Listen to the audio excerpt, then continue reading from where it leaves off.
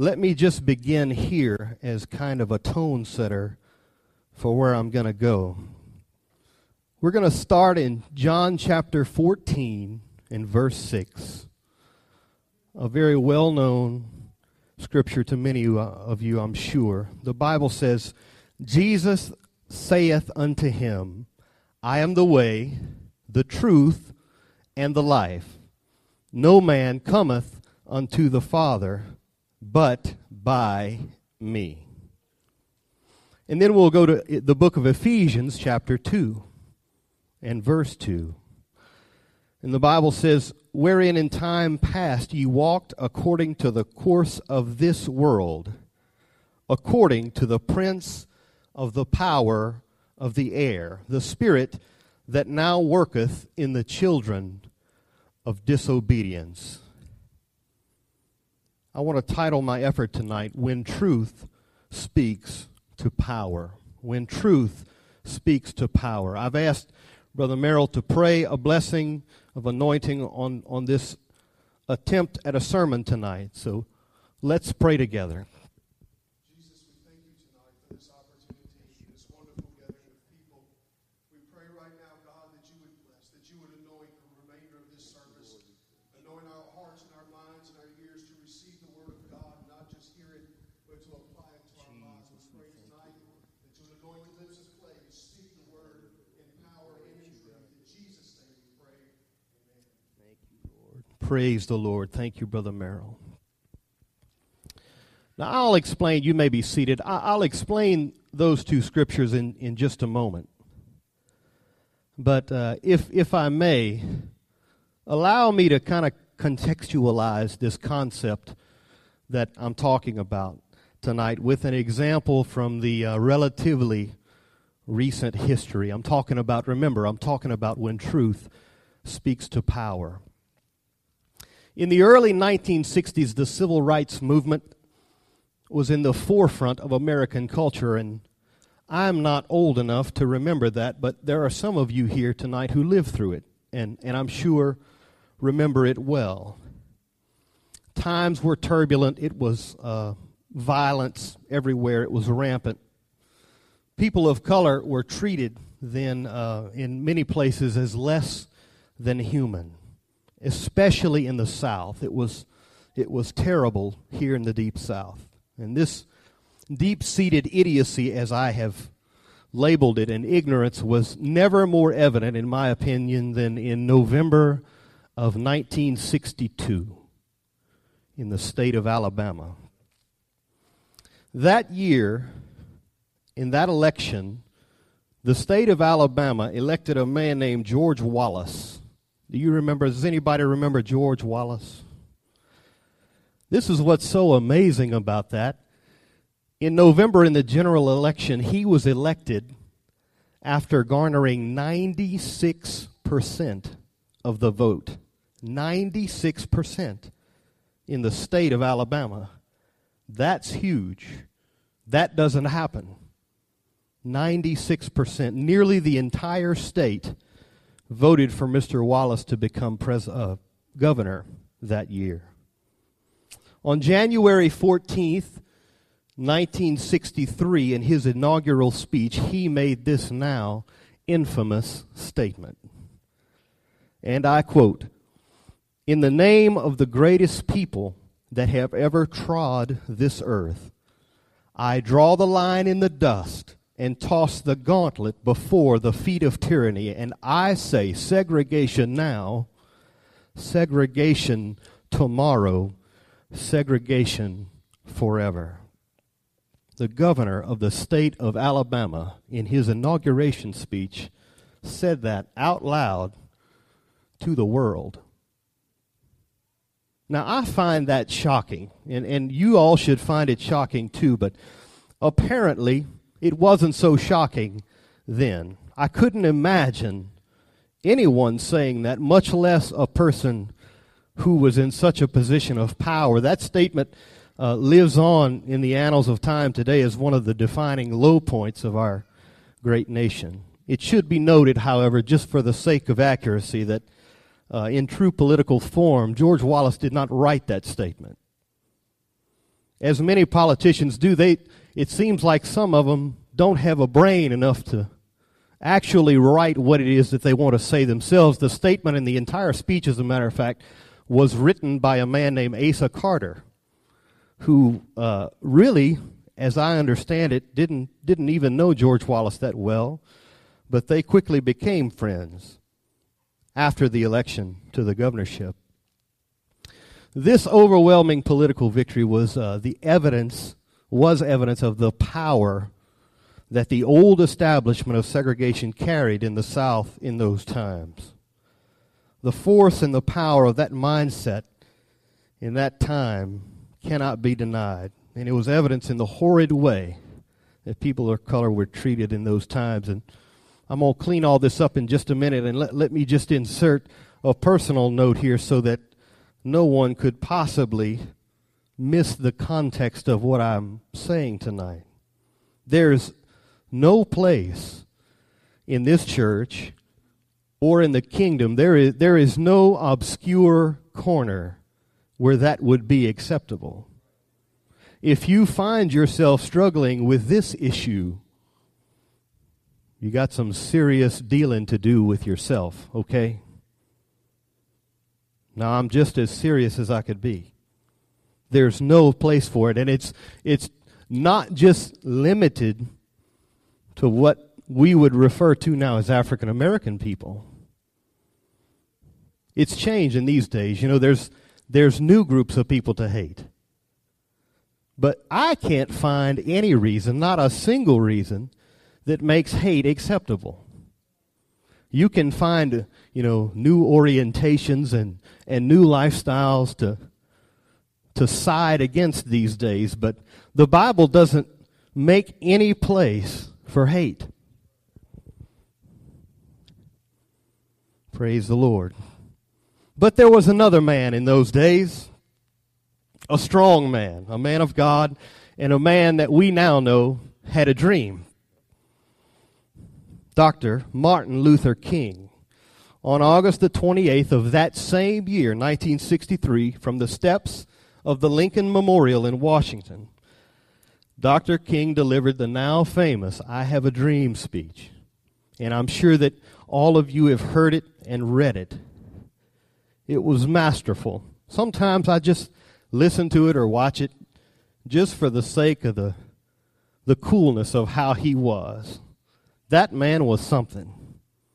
He didn't seem to me to be a really, I'm going to use a silly word here, highfalutin kind of fella. He was just people. He just struck me as he's just people. I'd like to have a hamburger with him and get to know him a little better. But he masterfully and passionately spelled out the sentiment of his cause.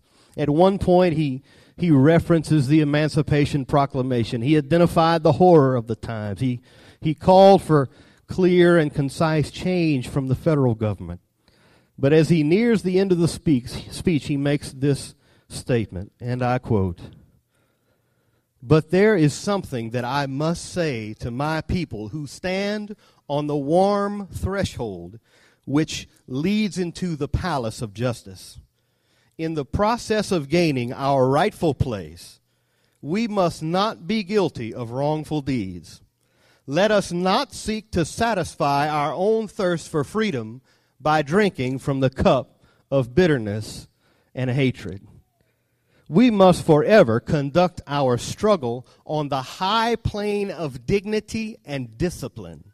We must not allow our creative protest to degenerate into physical violence. Again and again, we must rise to the majestic heights of meeting physical force with soul force." I've watched it and I've heard it many times, and that particular passage has always stood out to me. There's just something about it that has always stood out to me, and I'm sure that you can identify with that. But it's essentially this. That portion of the speech is evidence of the fact that Dr. King's platform for change wasn't built on power. Now, it proved to be powerful, okay? But the foundation of what that man was about wasn't about power at all. Y'all hang tight. Hang with me.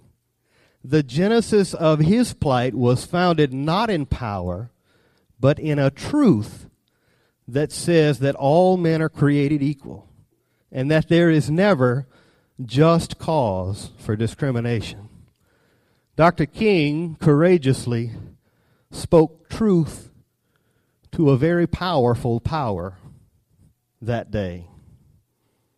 You know, he lost his life for it a little later. But his cause never lost. His cause gained ground and eventually won because of its foundation in truth. Think about what we would be talking about today, or the way it could have turned out if Dr. King had called his people to fight. If he had called power to fight power. The result wouldn't have been the same, folks. We wouldn't be where we are today.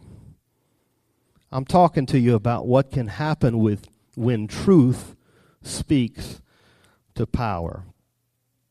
Now, with that in mind, with that concept in mind, let me return to where I started. I chose to read those two passages earlier for this reason, and I suspect that you see that there's very little relation between them.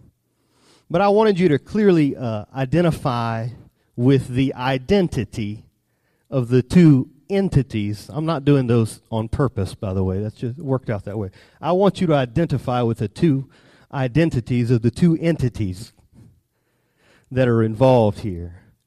The verse from John that spoke about, or Jesus is actually speaking there, that verse is really, really clear. It's beautiful. It's not hard to understand. It's quite simple. And it's because Jesus, the Jesus that we love and the Jesus that we know and the Jesus that we trust, the Jesus who died for us, the Jesus who heals us, Jesus who gives us joy and peace, he makes these declarations essentially about himself. He says, I am the way, I am the truth, and I am the life. I'm going to focus on that middle portion, and you probably figured out by now that says that Christ is the truth. The verse from Ephesians is slightly more veiled because it contains a statement written by a man, being Paul, written to a church, being the church at Ephesus, and he references a devil, being Satan. So it's not a direct statement. It's not a labeling, but it's something that we can take from the Word, that we can glean from the Word. When Paul said that the enemy is the prince of the power of the air, the prince of the power of the air. Now, I'm not here to clamor and talk about how powerful the devil is. I'm here to talk about what can happen when truth speaks to power. Just bear with me. What is power? I'm a simple person, and I need things defined for me because there's so many meanings for different things. But what is power? Power is simply ability. It's the ability to create, or the ability to change, the ability to alter, the ability to accomplish. Whatever it is, it's ability. It's kind of physical. It's ability. What is truth? That's a good question. Glad you asked. When information is true, it means that the information presented is congruent with the facts. Truth reflects the essence or the genuineness of something. Truth is exact. Truth is precise. Truth is accurate. Truth is correct. And that's kind of the way we perceive the context of this passage when Christ says, I am the way, I am the truth, I am the life. We perceive it in this way. We assume that he's meaning that he is correct and accurate, true. And most certainly he is. But there's a little nugget, if you dig in and you find that word that the Greeks wrote. For truth, the word is aletheia, as best I can pronounce it. Aletheia. And if you study it, you'll find all the usual suspects, Merrill, for the definition of truth there. They're all there, just the way we define truth today. But then there's this one little footnote. And the footnote says that this word aletheia was used as a synonym in those times for the word reality. Used for a synonym, it meant the reality. This is what Christ was and is.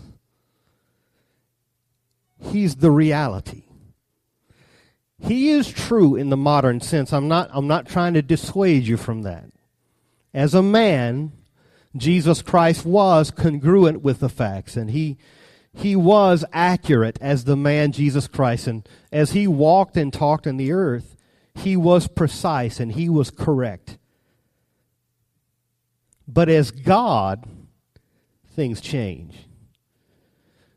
The God inside of him is the reality. As God, the facts are congruent with him. You see, God's not congruent with any facts. The facts are congruent with the God. You understand the turnaround that happens between the flesh and the spirit there. He is truth itself. He doesn't represent the essence of truth. The God in Jesus Christ was the essence of truth. And that's what Jesus was stating when he said, I am the truth. He is the truth. He is the essence by which truth is later identified. We still together? Y'all still with me? I'm talking about what can happen when truth speaks to power. Now, let's return to the scripture. Matthew chapter 4, verse 1.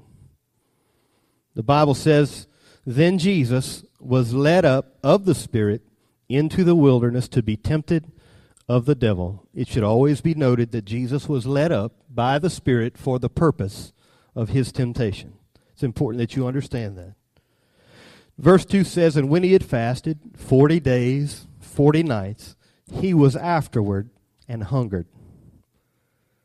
Verse 3 says, And when the tempter came to him, he said, If thou be the Son of God, command these stones to be made bread. But Jesus answered and said, It is written, Man shall not live by bread alone, but by every word that proceedeth out of the mouth of God. Then the devil taketh him up into the holy city, setteth him up on a pinnacle of the temple, and saith unto him, If thou be the Son of God, cast thyself down, for it is written, He shall give his angels charge concerning thee, and in their hands they shall bear thee up, lest at any time thou dash thy foot against a stone. Jesus said unto him, It is written, Thou shalt not tempt the Lord thy God. You see a pattern here, folks?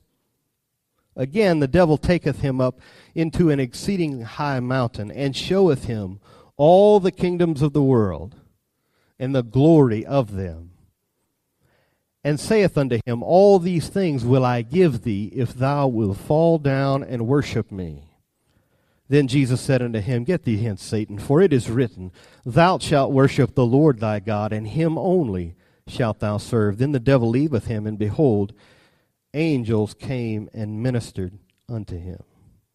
I suspect that you see where I'm going. It's not hidden. We've already established that Jesus is the truth, not just after the truth, but he actually is the reality of the truth. The truth is measured by him. He's not measured by it. But I believe it's important that we understand the context of this experience. It's important for me to understand it. Maybe I should say it that way. I need to understand this. Jesus was led into the wilderness by the Spirit for the specific purpose of being tempted. Now, the Bible says he had fasted 40 days. To say he was hungry, that's some kind of vicious understatement, okay? I fasted a few days in my life. I don't know.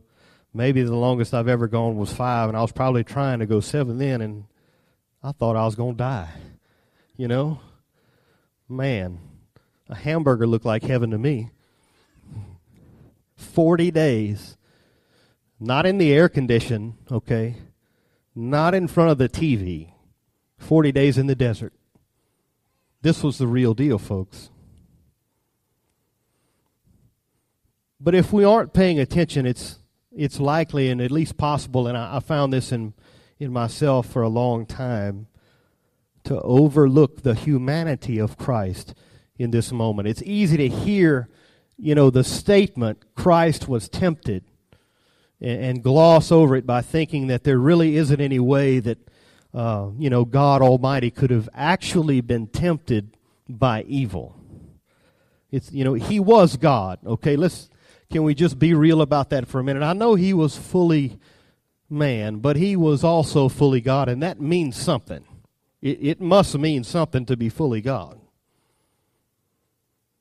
But we read the account and we forget that while, yes, he was fully God, he was also fully man, and therefore he had the benefit of the full experience of the temptation in the flesh, meaning that Jesus felt just exactly and precisely how a man would have felt or would feel given those same circumstances, and that is not in any way insignificant.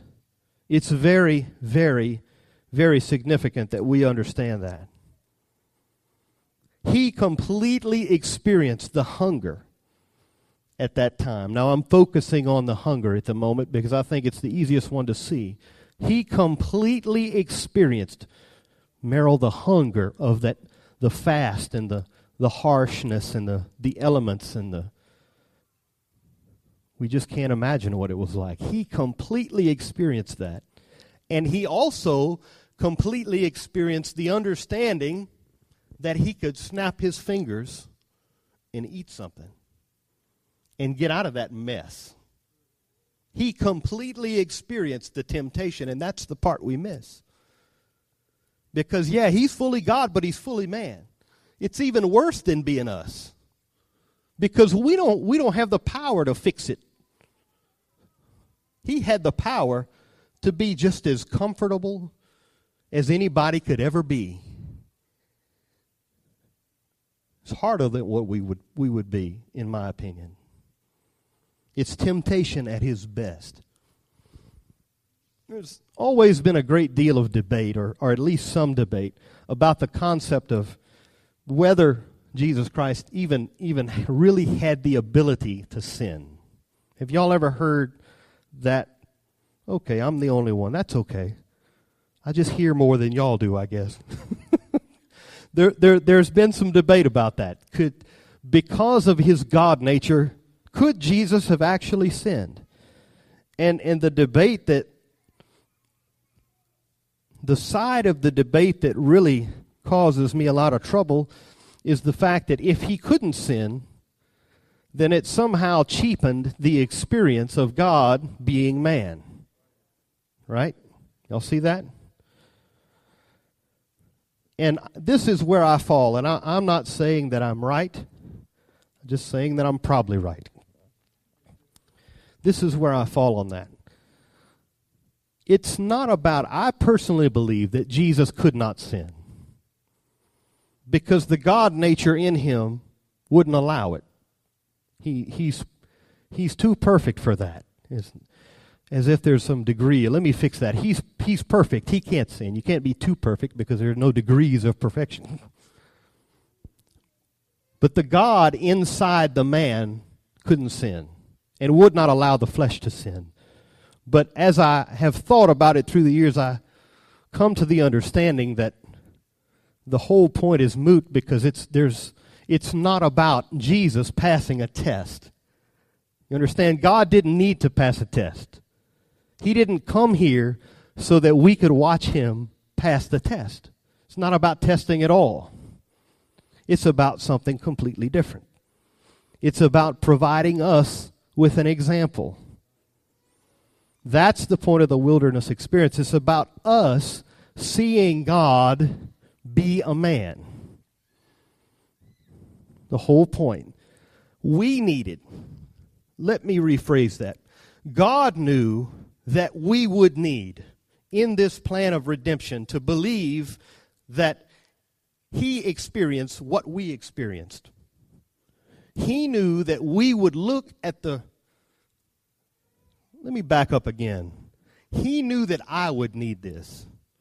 He knew that I would need to look at Calvary and at his life on the earth, and I would need to have some point to identify with.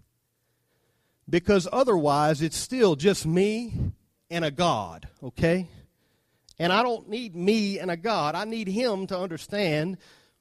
I got to keep backing up, y'all. I need me to understand that there's a connection between us. That he really did feel my infirmities. That he understands what being a man is like. That he would actually know what temptation is. It's not about God being tested, people. That's a joke. God is never tested. You can't test God. And truth is this way. Sometimes you hear people say, and I've said myself, you hear something good or you see something good on Facebook or whatever your favorite media is, and you say, oh, that is just so true. It's just so true. Man, that's true. But, there's no degree of truth. Truth is it's either true or it's false. Right, Coop? You can't circle them both on the test. What's true is true, and what's false is false. There's no such thing as something that's partially true. Now, you can have contained within a statement or a position a false statement and a true statement and say that the whole thing is partly true. But there ain't no part truth. There's truth and there's false. I really need to get back on track.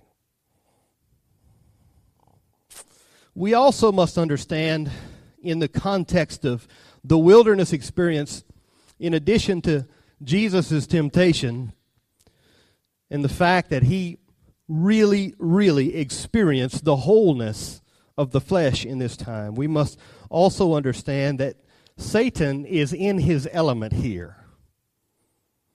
Remember that he is the prince of the power of the air. He's the ruler of this world.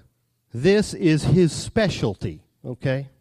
This is the devil's wheelhouse, if there is such a thing. He has the God of all things in his own mind cornered. God is, quote, at his weakest point to date. He has not been this weak yet. Or so the misguided devil thought.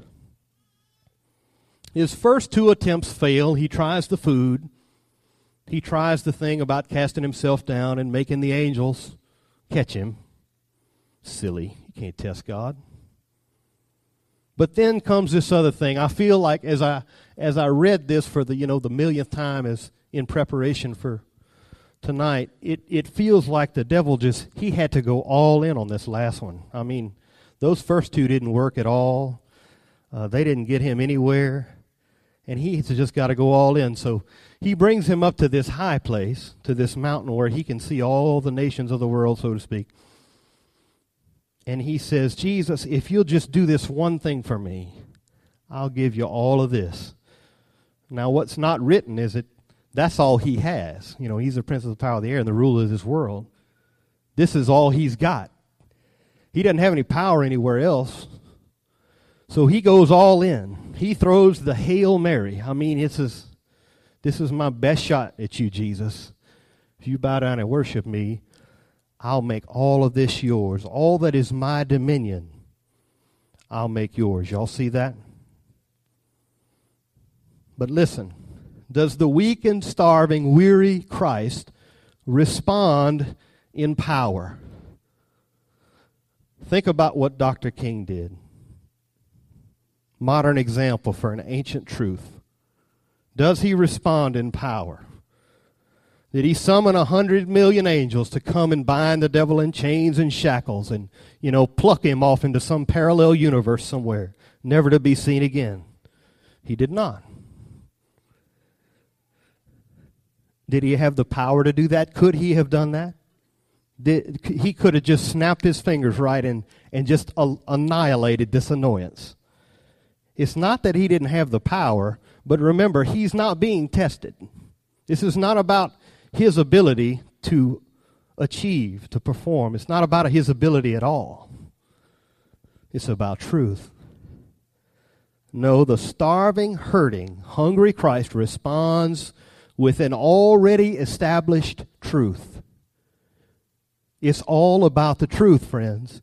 Thou shalt worship the Lord thy God, and him only shalt thou serve.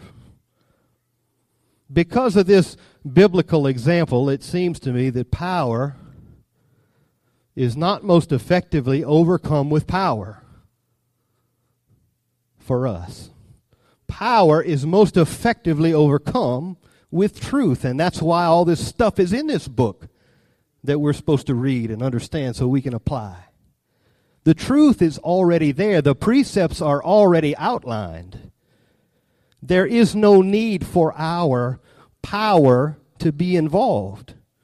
And we make a big deal about spiritual power and the power of God. And look, God is all-powerful, and there is merit in spiritual power. But when it comes to this kind of just living, when it comes to temptation and difficulty and struggle, you can't fight power with power. This kind of stuff needs to be fought with truth. We've got to know the truth so that we can apply it. Amen? I'll admit, and I'm still living. I tell Nancy that I think I'm 37 now, and I don't know seems like I'm about halfway done. If we go through the averages, I'm about halfway finished with this life. Hopefully it's not any less than half. It is what it is, I suppose. But I'm a man. I'm kind of a country boy. Grew up in the country. I'm a red-blooded American male, and it has been my MO to respond to most things with power, and that is my failure. And I suspect that it's probably a lot of your failures too. If something comes against me, what I like to do is just bow up and come against it. Right? Y'all don't know what I'm talking about, do you? Half of you don't. Nancy's shaking her head. I know she doesn't, because she's sweet. Vernell, you understand? She's sweet. Sweet doesn't have that in it. And that's good, because two of people like me can't live in the same place. I'm thankful for my wife. But I've always tried to overcome power with power, and in so many things, in temptation and in social struggle, I'll just power through it. I'll just pull myself up by my bootstraps. Thank you, Jesus, and I will just get through this. That's power responding to power. That's two sheep butting heads. But it's not effective. It's not efficient. So often this happens in business. I remember years ago, y'all have heard me talk a lot about Mr. Thompson. I was in a meeting with Mr. Thompson. We were talking about a job that I was supposed to build in a neighboring parish. I'll leave the name of the place out. And I said, Mr. Allen, why am I not going to build that job? And the thing that people love most about him, and the thing that I love most about him, that he's so good at just cutting right through the garbage and just he just says the truth line, and that's it. You get what you get. And he said, Brian, you're not going to do that job because those people down there don't like you. I said, really? That's too bad. And I looked at him and I said, well, I understand. And he gave me something else to do in another parish. So I didn't lose anything, but I needed to hear that truth. You know, I needed to know that about myself. I needed to know what was going on there. And now, I'm not going to fill in the blanks, but there was a good reason for those people not to like me, and I assure you that I was on the side of truth. They didn't like me because they were crooks, and I wasn't. Truth, when truth speaks to power. My question is, how does that work? What is the function of truth? Where does the proverbial rubber meet the road? Because this is a little abstract, all of this business is. I mean, it's well put together in Scripture, and it's not hard to find, but, you know, finding that place when you are in a spot in your life and you need to apply a truth to it, not all that easy to verbalize, but let's read again from the book of John. A lot of John tonight. John chapter 8, verse 28. Says, Then Jesus said unto them, When ye have lifted up the Son of Man, then shall you know that I am he, and that I do nothing of myself, but as my Father hath taught me, I speak these things. And he that sent me is with me. The Father has not left me alone, for I do always those things that please him. And the Bible says, as he spake these words, many believed on him. Then Jesus said to those Jews which believed on him, If you continue in my word, then ye are my disciples indeed. And then this phrase, and he says, You shall know the truth, and the truth shall make you free. The truth shall make you free. That's often misquoted, especially somewhere when I was young. I heard that it was the truth will set you free. And it's been hard for me to get over that in my mind, but I think I've got it whipped now. The truth doesn't set us free. The truth makes us free. We learn here that the knowledge of truth will cause freedom. It's a cause and effect thing. If you know the truth, then the cause, the effect of your knowing the truth will cause you to be free. To be free from what? To be free from the bondage that falsehood creates. We'll talk about that in just a moment. The absence of truth in any area is the basis of fear and the root of doubt. The absence of truth in any area is the basis of fear and the root of doubt. What you don't know is almost always what you fear. If you enter a situation and you don't have any knowledge of it, then you are likely to be fearful, and you will certainly doubt yourself. People will see that you don't have any confidence, and there's a good reason you don't have any confidence, because you don't know what you're doing, and that's okay. Don't crucify yourself for that, but understand that the knowledge of truth is a basis of fear and the root of doubt.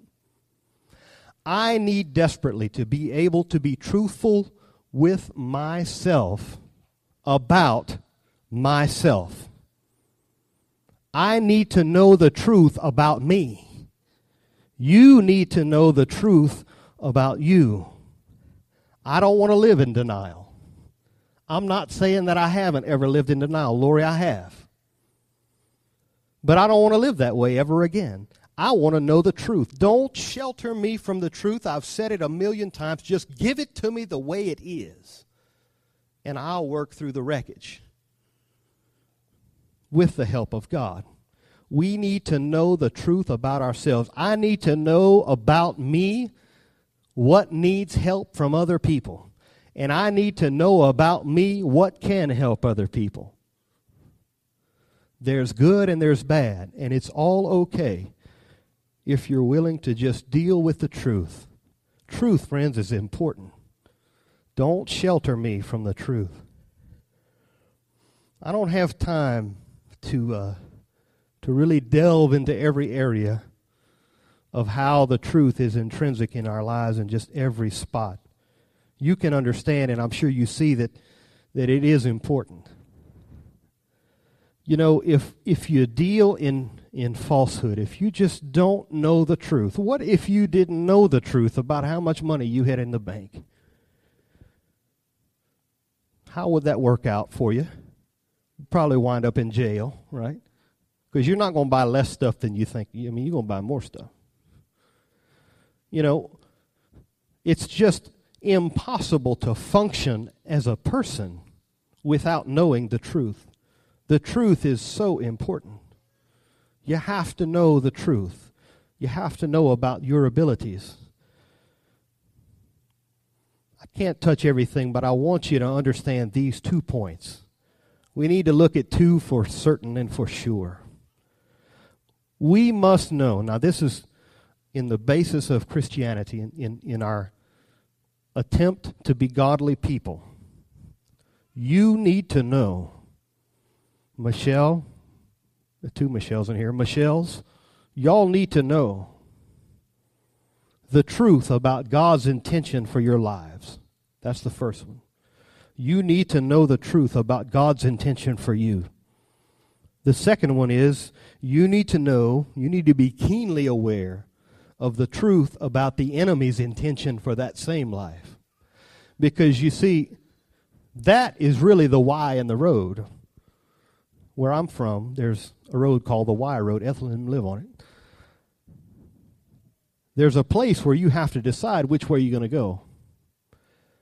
And if you don't believe the truth, if you don't know the truth, if you're not equipped with the truth, then you are likely to go the wrong direction. This is neatly packaged into one verse in John again. John chapter 10 and verse 10. The Bible says this, "The thief cometh not but for to steal, to kill, and to destroy. I am come," y'all got it? The first part is the number 2 here. That's the devil's intention for you. He's come to steal, to kill, and to destroy. And ain't none of that good. Here's the number 1. I have come that they might have life and that they might have it more abundantly. That's the number 1. That's God's intention for your life. And that's all good. Right? Listen, we need to expose sin for what it is. Sin is a falsehood. Sin is a facade. And I know it's not always as easy as the spoken word here. But it is what it is. Sin sells you on one result, but gives you a different result. Sin will never give you what it told you it would give you. Never. As a parent, as parents, those of us who have young children, we need to start early, folks. Our kids need sin to be exposed to them by us. Let me read this from my notes so that I don't mess it up. If we don't carefully expose the nature of sin to our kids, then we allow sin the opportunity to expose itself. You don't want sin making its own pitch to your children. You don't want sin making its own pitch to you. But if a child doesn't have a parent that will sometimes awkwardly, not all of these conversations are fun. They're not all fluffy. Sometimes they're tough conversations, but you've got to take the facade off of sin. I've got to bring Cole in and say, watch, buddy. I know that this looks like fun. Look at the front of it. That's fun and that's pleasure. But wait, let me get my knife. Let me cut this front off so that you can see what's in the back. Because that's where you're going to be. You're not going to be out here looking at sin. You're going to be in sin. We've got to do that for our kids. We've got to do that for our new converts. You've got to understand that sin doesn't give you what it sells you. But it's just never presented that way. Parents must speak truth to this destructive power. There's so much about this material. There's no way that I could have done it all. I'm finishing up, but I want to leave you with this one final thing to think about. There's been a lot of talk about dreaming big and going big here lately. And although it may seem counterintuitive to clue you into this, I am not a natural dreamer. Doesn't really happen to me. I'm more of a, I don't know how to explain it. Those of you who know me will know this. I'm more of a doer. I kind of want to be given a dream and said, here, do this. And get my hands dirty, and it's just how I am. I'm not a natural dreamer. But that's okay. I'm learning. I'm dreaming some things. But what is a dream? I mean, in its infancy, in the very beginning, what is a dream? A dream is just a fabrication of your mind. It's something that doesn't exist in any real form at all. It's just a fabrication. It just happens. It usually starts with some phrase like, I think I could. Maybe if I did this, or maybe if I could do this at church, then. It's a fabrication of circumstance. And they're not, let me say this for some of you, they're not all good. Some of us have bad dreams, right? Some of us, when that spark happens in your mind doesn't go the good way. It starts to create all kinds of terrible reasons not to. It starts to create daydreams that are nightmares. Those are called worriers. I come from a family of worriers. My mother is a worrier. She worries about everything. She's a dreamer, but it's negative dreams. It's always the reason, when a worrier dreams, it's always the reasons not to. We shouldn't take that chance because this could happen. Whereas the positive dreamer says, we ought to do this. I think this can happen. Forget the bad dreams, folks. There ain't no sense in them. It's not going to accomplish anything. You're not going to do yourself any good by dreaming up bad circumstances. There are enough real bad circumstances. Don't add to them. That was free. But a dream is the fabrication of your mind. It's just a fabrication of a potential circumstance or outcome. I want to encourage you tonight in that moment, and I'm speaking expressly to the young people that are in here. In that moment when your mind says, I think I can. I could sing that song, or I could teach that Bible study. I could cut the grass this week at church. That's how dreams start. Don't diminish the value of that first moment, because without it, you see, nothing else happens. They all just die after that. But the one that you hold on to and cherish. Now, this is my point about the truth and the dreams. The ones that you work on, there will be infinite power to try to stop it. There will be circumstances and people and worriers who will try to convince you that the dream is not relative. The dream is not worth the cost of attaining it. The dream has no use. But what we have to do is speak truth to that power. Because when you start to believe the thing yourself is when the wheels start turning. What about Dr. King? Do you think he believed what he said that day? Is there anybody here who would disagree with me? Dr. King believed what he said. Now, he said he had a dream, and I believe that at some point in his life, it was nothing more than just a thought. It was just the beginnings of, this isn't right. He might have been 10 years old. The way they treat me and my daddy's not right. I wonder what would happen if we could XYZ, ellipsis, whatever. It all started with the snap of a finger, the spark in a young man's mind. And don't tell me there wasn't power to try and squelch it. His challenge was to motivate change in the country. And the way he did it wasn't with power. It was with truth.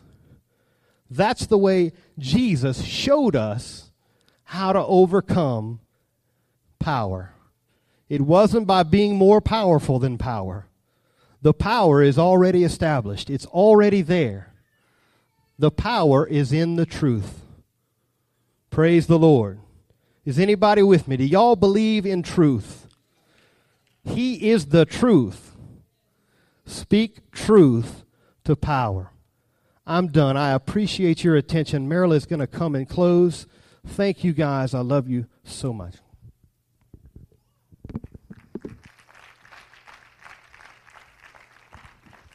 Well, let's stand tonight and give the Lord a hand clap of praise. And let's thank God for the word of God that we have heard tonight. Thank you, Jesus. Praise the name of the Lord. We thank you tonight, God, for your word, your spirit. Praise the name of the Lord. What a wonderful, wonderful Bible study. I hope that you folks will take what Brian has said tonight and really get a hold of it. If you need to, listen to that Bible study again. There are circumstances, there are situations that come to everyone's life, that comes to all of our lives. And when he was talking about meeting power with power, that is not the best method. But to take truth and apply the truth of the promises of God, the Word of God, apply truth to that situation, and you'll overcome that power every time. And I thank God for that. Thank you, Brian, a wonderful study. And so if you'll remember that and get a hold of that concept, I guarantee you your life, your future, your destiny, your circumstances can be changed by the truth of God. Praise the Lord. Tonight, go around, greet somebody, tell them you're glad to see them in the house of the Lord. If you don't know who they are, smile real big, shake their hand, and tell them your name. Tell them who you are, and meet them and greet them in Jesus' name. God bless you. You're dismissed in Jesus' name.